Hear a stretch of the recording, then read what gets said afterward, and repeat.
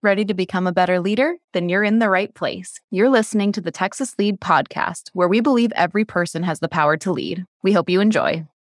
Okay, well then let's jump in and get started. Do you want to introduce yourself and tell us why you're here? Yeah, absolutely. So my name is Mark Pereira. I'm one of the assistant directors with the Texas Leadership Education and Development Unit under the Dean of Students right here at UT Austin.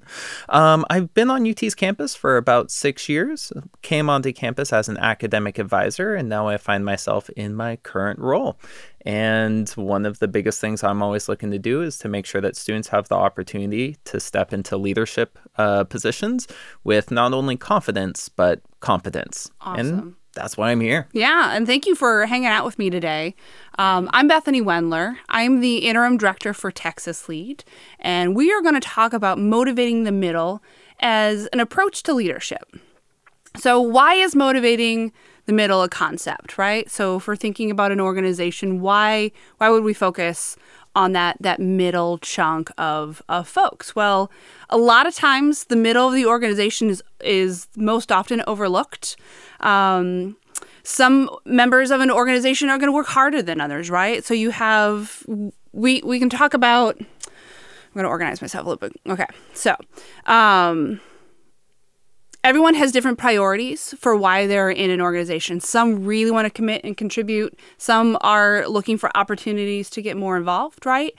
And then you have others who are just wanting to keep busy. So if you think of any organization, and quite honestly, this is something, Mark, if you want to do with like your family at Thanksgiving or next time you guys get together, like this is really, really great because everybody falls into a third. And then once you know where they fall, it's a really great way to approach them. But the theory of thirds with an organization is that you have the top third of an organization.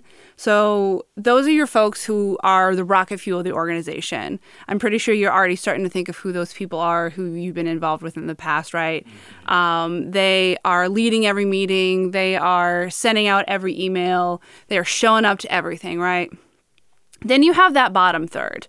Everyone is really concerned with the bottom third, right? They're showing up for the t-shirt. They barely show up if they do show up. You got to pull teeth to get them there. Sometimes they're generally combative at meetings for no reason. I mean, you're like, hold on, is that me? Wait, let me check. You're doing that evaluative method, or you're like, that is Aunt Rita. She's in there. But then you have the middle third. The middle is a group of folks in an organization who want to be there. They want to contribute, but they are balancing this involvement, this organization with several other things that they are working on. It is a priority, but maybe not the priority that it is for the top third. The problem is the top third wants everybody to be a top third, but they see the bottom third not contributing at all, and they're going to expend a lot of effort to try to get that bottom third to be a top third, completely overlooking the middle third. And when you think about the success of an organization and how groups can contribute collective skills, the middle third actually is where you want to look, right? Mm-hmm. So now that I've explained why we're talking about the middle third, why? Like, what are some of the challenges that we can kind of encounter with this approach? Or where do you see some roadblocks? Or what are your thoughts, Mark? Yeah, absolutely. So I think that one of the important things to recognize here is exactly like you said, there's the top achievers. Those are our rock stars. And then there's the bottom third, and that's like the warm bodies and the cold seats. Mm-hmm. And that's about all that they're contributing at any particular moment. But it's the middle third that has a lot to contribute, but maybe needs a little bit more direction. And what I think is really important to recognize about that is the middle third, yes, they have areas of development, areas that they can improve on, or perhaps more that they can contribute at any given time. But what's really great to recognize about that is at the end of the day, we're always going to have those thirds. It doesn't matter if everybody is contributing 100% of their effort at all the time. There's still going to be people who are top performers amongst everybody that is contributing all of that energy.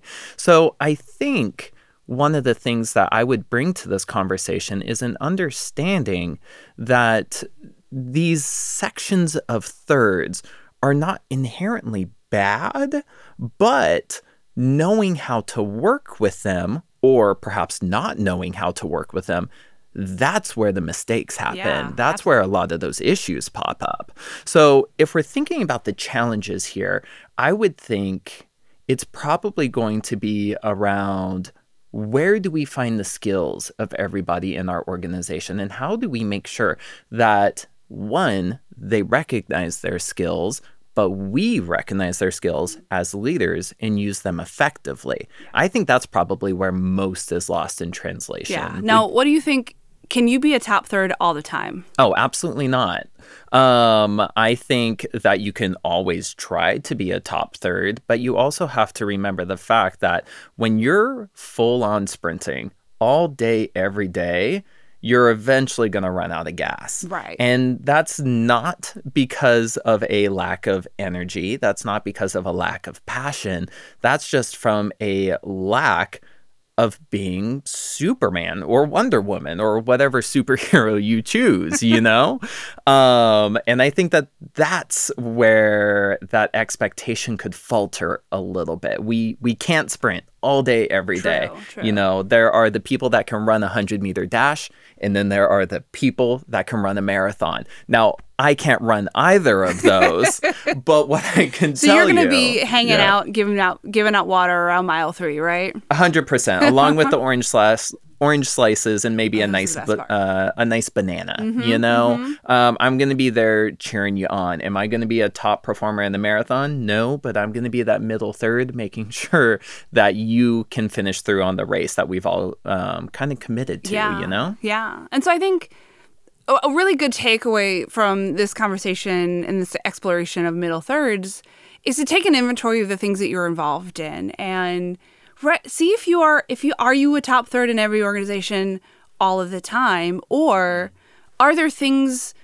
that you're involved in that you may be a middle third, right? You show up when you're asked, but you're not driving those meetings. You're not driving that charge like you are in those spaces where you are that top third. And if you can do that evaluation, if you can think through all of your involvement and you go, okay, for organizations and clubs A and B, yes, I am in that top third. But for C and D, I am a middle third. And sometimes E and F, okay, I am a bottom third member. And that's okay, right? So you can understand, you can put yourself in those different positions when you are a top third member of an organization. What would you in that middle third or what would you in that bottom third need to be able to stay motivated? So there are some really great tools and resources that you can have kind of in your leadership tool bag that you can pull out to bring up those middle third. So if you're thinking about what do I do with them, there's a couple great things, right? So they want to feel valued. They want to make sure that their time is a value add, not only for them, but for the organization. So simple things like asking for their opinion specifically on things and not just sending out a blanket ask or a wide open-ended question and then waiting for responses, but that direct solicitation of opinions and input from these members makes them feel like they're seen and that their opinion counts. You want to let them lead things on stuff that matters to them. And then the caveat of that is that you want to make sure you know it matters to them, so you want to take the time to get to know who they are and what skills they bring to the table. Yeah, absolutely. I think one of the things that you mentioned is kind of having that targeted approach when it comes to getting in contact with that middle third, because it's exactly like we said earlier. That middle third isn't unmotivated. They just need a little bit more direction or a little bit more focus. Yes. And when I think about places where I have inhabited that middle third, this takes me back to when I used to live in Portland. I used to do a lot of volunteering with a lot of different organizations. And in those areas, I was definitely middle third because I was not a full-time staff member. Right, know, I'm not out there organizing a campaign or anything like that.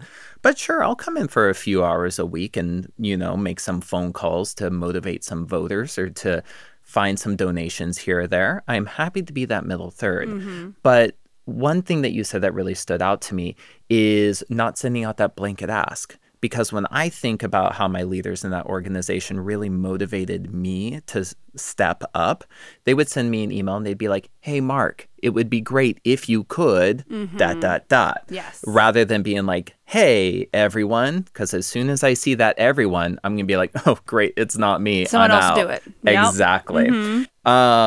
So that I always found that to be really motivating. And I think that's something that a lot of new leaders forget sometimes. Yeah. But also, like you said, making sure that they find something that's important to them. What are they good at? What can they contribute that doesn't require all of their attention or all of their effort? What is something that energizes them? Absolutely. That they can capitalize on when they do come into those spaces. So I think that that's really interesting. Yeah. And then the time-bound nature of it too, right? So how long am I going to need to do this? Is it for a few hours on a Tuesday? Yes, I can fit that on my schedule. Or is it obligatory when you have time? Well, I don't know when I have time. And if I don't have that kind of structure around it, I will fit it in when I can, and it may not get done in the time that top third member is needing, right? If those clarified expectations aren't set, a lot can get missed in between. And it really doesn't take a lot of effort to motivate that middle third.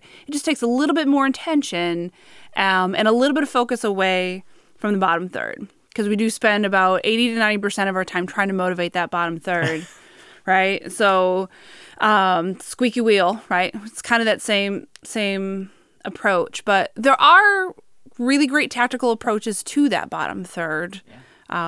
What do you think some of those are? What do you think, Mark? Yeah, absolutely. So if the top third are going to be the people that are motivating themselves and taking charge, and the middle third are the ones that maybe just need a little bit more direction and a quick nudge in the right way that you want them to go, I think, if I'm following you, I think the bottom third needs to know the bare minimums of what's expected for them. Absolutely. So getting a hold of them and saying, hey, Mark, this is what I need from you by such a date.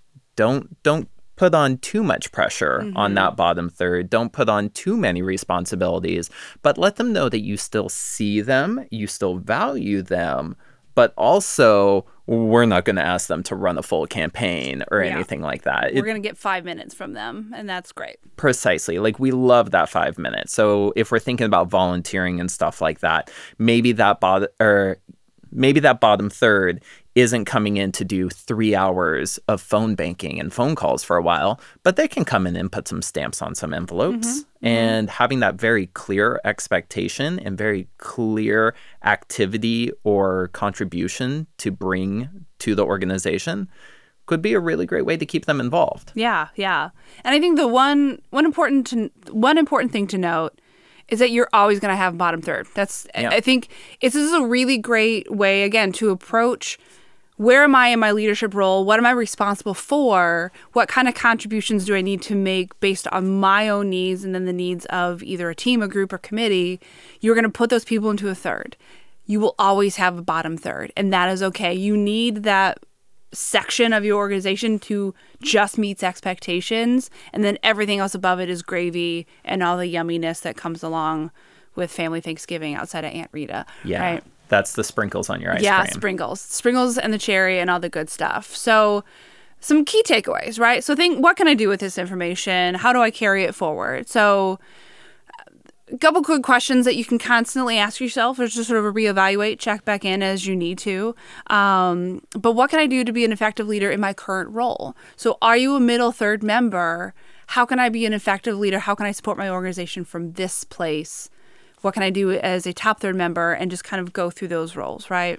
How do you support the members of your organization? What do you need to know to get to know them so then they can contribute? How do you know where they're at so they can meet your expectations? So these are really great questions. I think another great thing to think about is, how do you contribute strengths? Like, what are people's strengths that they're bringing to the table so you can put them in really specific roles? I think a great example that I love to share: when I was in college, the thing that I hated most is tabling. It's just not in my, I just can't, I don't want to, don't make me do it. So don't ask me to table, right? And if I'm a member of an organization, it would be great if that leadership knew that that wasn't a strength of mine. So they're not asking me to do something that is not going to yield the best type of results. So understanding the strengths of your members is great. And if you want to actually know what those strengths are, we do host a workshop and a pathway about strengths-based leadership. So it's definitely something that people can check out in our office if they want to know more about that specifically. But really, how do you lead with credibility, integrity is a place that I'll lead. So you want to come into an organization and understand that everybody is a person. They have a lived experience. They're going to bring that with them. They don't leave that at the door. So giving people space to come and go as they need to and setting clear expectations, but then giving grace, I think is a really great place to lead or leave this conversation when we talk about the middle. The middle just needs some grace and attention when they need attention, and then everything else is great. So anyway, anything else you want to do or anything you want to say to wrap up before we close this conversation? Yeah, for sure. I think the area that I would finish on is exactly like you said. There's always going to be those high performers, that middle area, and then there's going to be the people who are contributing the bare minimum. But one thing that's important to know is it's not impossible for people to move from the bottom to the middle or from the middle to the top. Absolutely. But the exact opposite is true as well. And that's where that grace comes in that you had mentioned. Because like we said earlier, if you're asking your team to sprint 100% of the time, they're going to get exhausted. And that's when you're going to see your high performers start to contribute less. That's when you're going to see your middle performers start to check out, whether they're leaving an organization, finding a new job, or just stop communicating with you. Yep. That's where that disengagement happens. Yeah. So I think one of the things that I would ask listeners to really leave with today is an understanding that intentional leadership allows us to develop not only ourselves as leaders, but the people that follow us.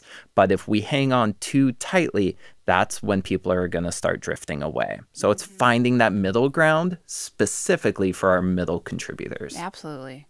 So I think we're going to leave it there. Mark, thank you for your time. Absolutely. Thanks for having me. I really appreciate it. Yeah, this is great. So we'll do it again sometime, right? Yeah, maybe a time or two. Awesome.